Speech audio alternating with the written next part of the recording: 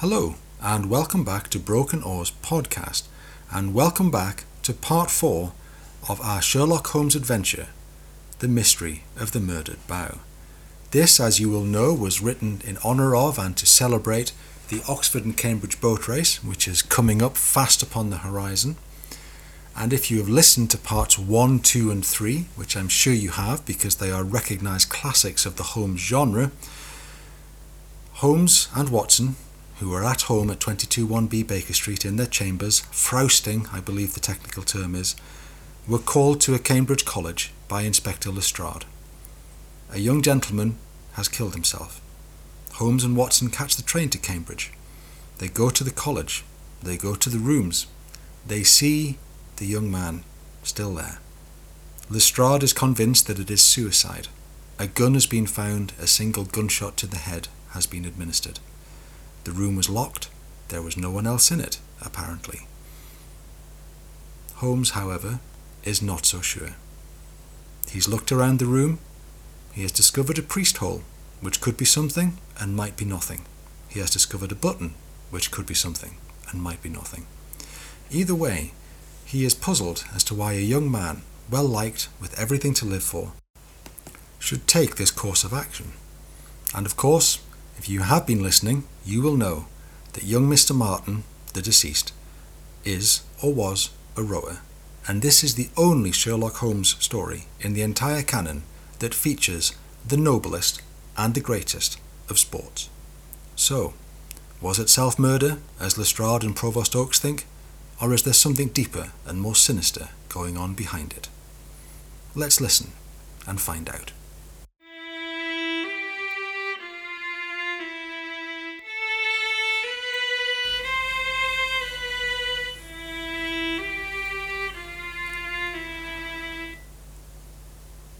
The interviews did little to clarify matters. Everyone Holmes spoke to, with myself and Lestrade in attendance, said much the same thing. Mr. Martin was everything that he had been said to be. No one bore him any malice. He was well liked in college by his peers and his superiors. He worked hard. He attended chapel. There had been no issues with the porters regarding locking up times or fast or loose living. There were no reports of gambling or any note of hand. And when Holmes spread his net still wider and called in everyone with whom Mr. Martin held accounts with in the town, it turned out that Mr. Martin always paid promptly and cheerfully. These investigations took us through until mid-afternoon, and I found myself accompanying Holmes on a walk down to the college boathouse, where we had been assured that we would find Mr. Pitman, Mr. Martin's captain and president of the boat club. It was a pleasant walk after such a grim morning, but by now, as Holmes had noted, the news was out, and we found our passage remarked on. When we arrived at the right place on the cam, we found not one but two men busying themselves around a sleek wooden racing shell that had been propped on trestles. There was a strong smell of carnauba wax in the air, and it was clear that they had been polishing and checking it. The smaller of the two men looked up as we came in. "Mr. Holmes, Dr. Watson, tell me it isn't true about George." "Well, I don't know what you've heard, but if it's that he's dead, I'm afraid it is," said Holmes, keenly watching for the reaction of both. "Damn it! Young fool," said the first. "Why, oh, why? I just told him he'd won his seat in the boat of all of the..." He recovered himself and, coming forward, offered his hand. "Freddie," he said. "Freddie Pitman." Holmes shook his hand. "Not the son of the esteemed writer to this signet." "There's fame. The third," replied Pitman, smiling ruefully. "I'm afraid third sons have a lot to live up to in this world." "They do indeed," replied Holmes. "I've met your father, a good man. And you are?" "Muttlebury," said the second figure, coming forward and offering his hand. "Stanley Muttlebury." He was taller than Mr. Pitman and broader too. Where Mr. Pitman gave an impression of contained energy, Mr. Muttlebury gave off a sense of latent power and athleticism. Both had the honest, lively faces of those who are regularly out and about outdoors. "Most of us call him Muttle," said Mr. Pitman. "It saves time. Was it suicide, as they said, Mr. Holmes?" "That's what I'm trying to find out," replied Holmes. "Can you think of anyone who would do him harm?" "Who, George?" replied Mr. Muttlebury, looking surprised at the thought.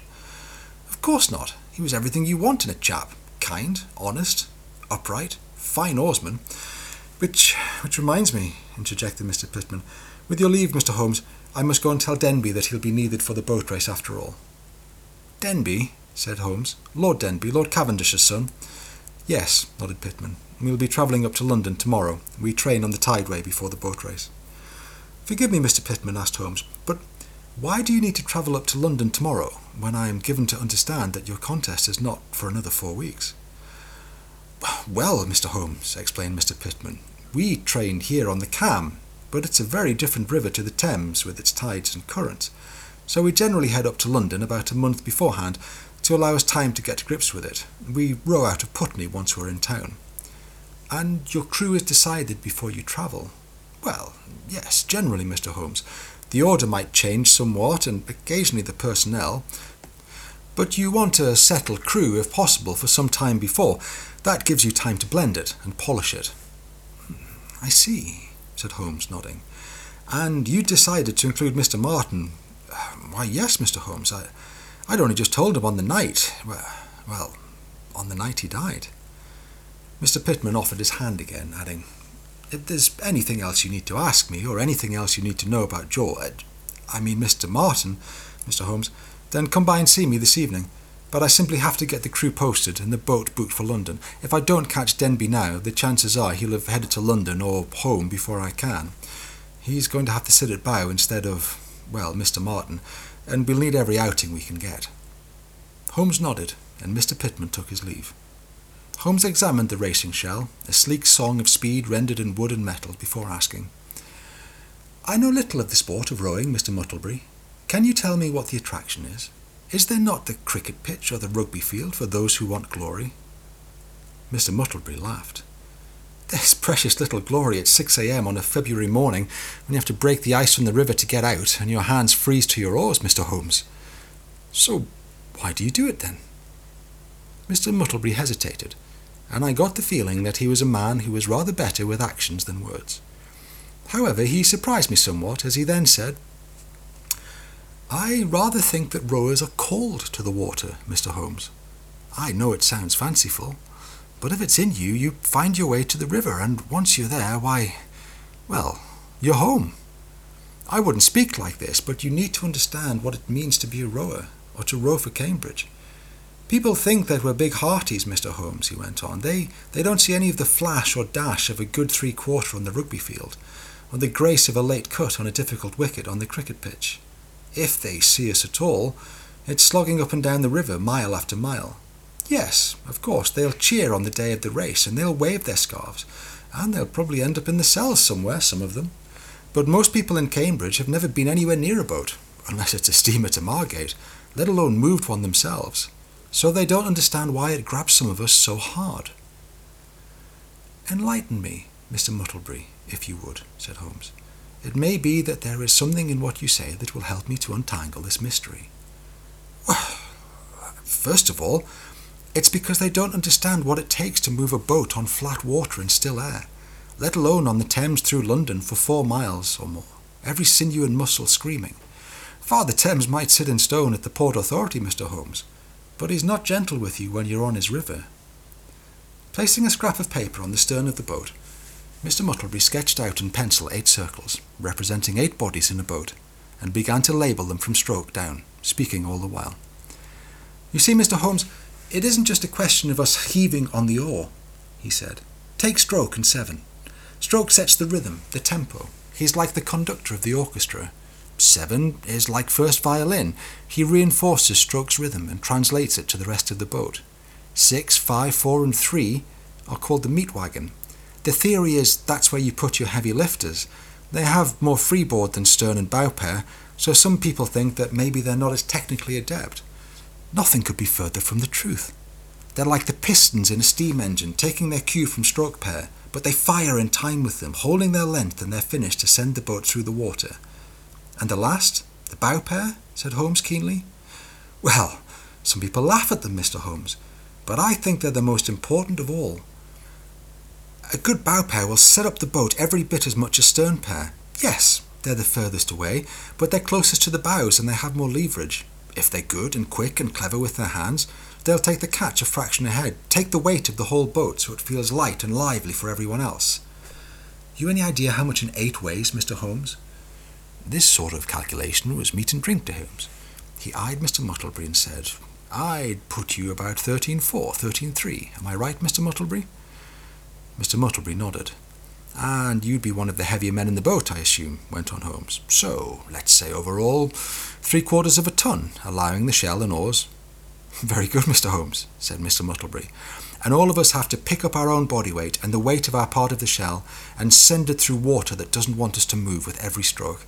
And then we have to do it again and again and again, until you're half dead and you can't remember your own name, but you keep going until the line or you'd never row again. It only works if everyone works not just together, but selflessly for everyone else." "And young Mr. Martin did?" Mr. Muttlebury hesitated slightly before answering. "He did. Freddie will be able to tell you his reasoning better than I. I know it's been nip and tuck between him and Lord Denby all season.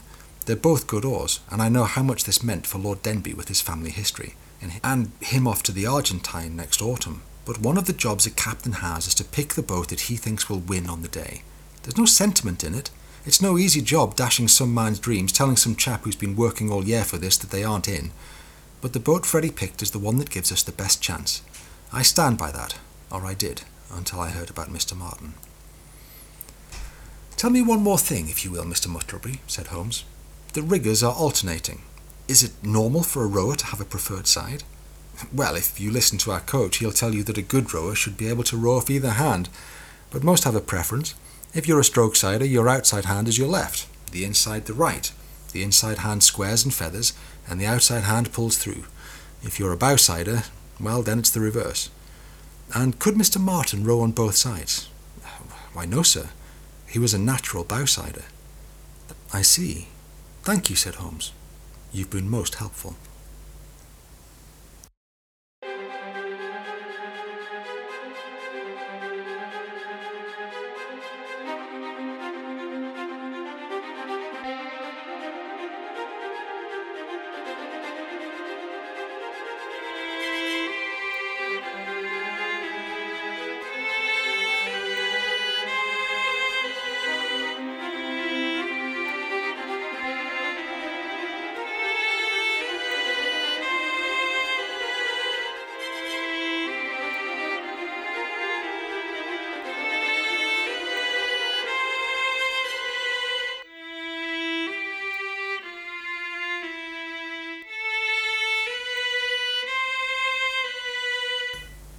And so the plot thickens, even if my violin playing doesn't.